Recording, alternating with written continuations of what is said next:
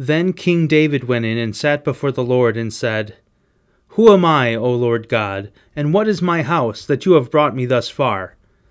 And yet this was a small thing in your eyes, O Lord God. You have spoken also of your servant's house for a great while to come, and have shown me future generations, O Lord God. And what more can David say to you? For you know your servant, O Lord God. Because of your promise, and according to your own heart, you have wrought all this greatness to make your servant know it.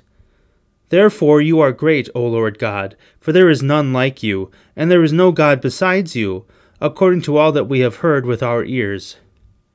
What other nation on earth is like your people Israel, whom God went to redeem to be his people, making himself a name and doing for them great and terrible things, by driving out before his people a nation and its gods? And you established for yourself your people Israel to be your people forever, and you, O Lord, became their God. And now, O Lord God, confirm forever the word which you have spoken concerning your servant and concerning his house, and do as you have spoken, and your name will be magnified forever, saying, The Lord of hosts is God over Israel, and the house of your servant David will be established before you.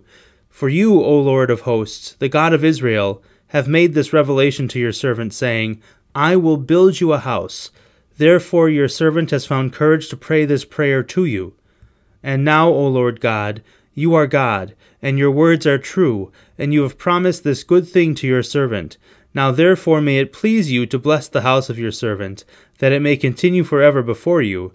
For you, O Lord God, have spoken, and with your blessing shall the house of your servant be blessed forever.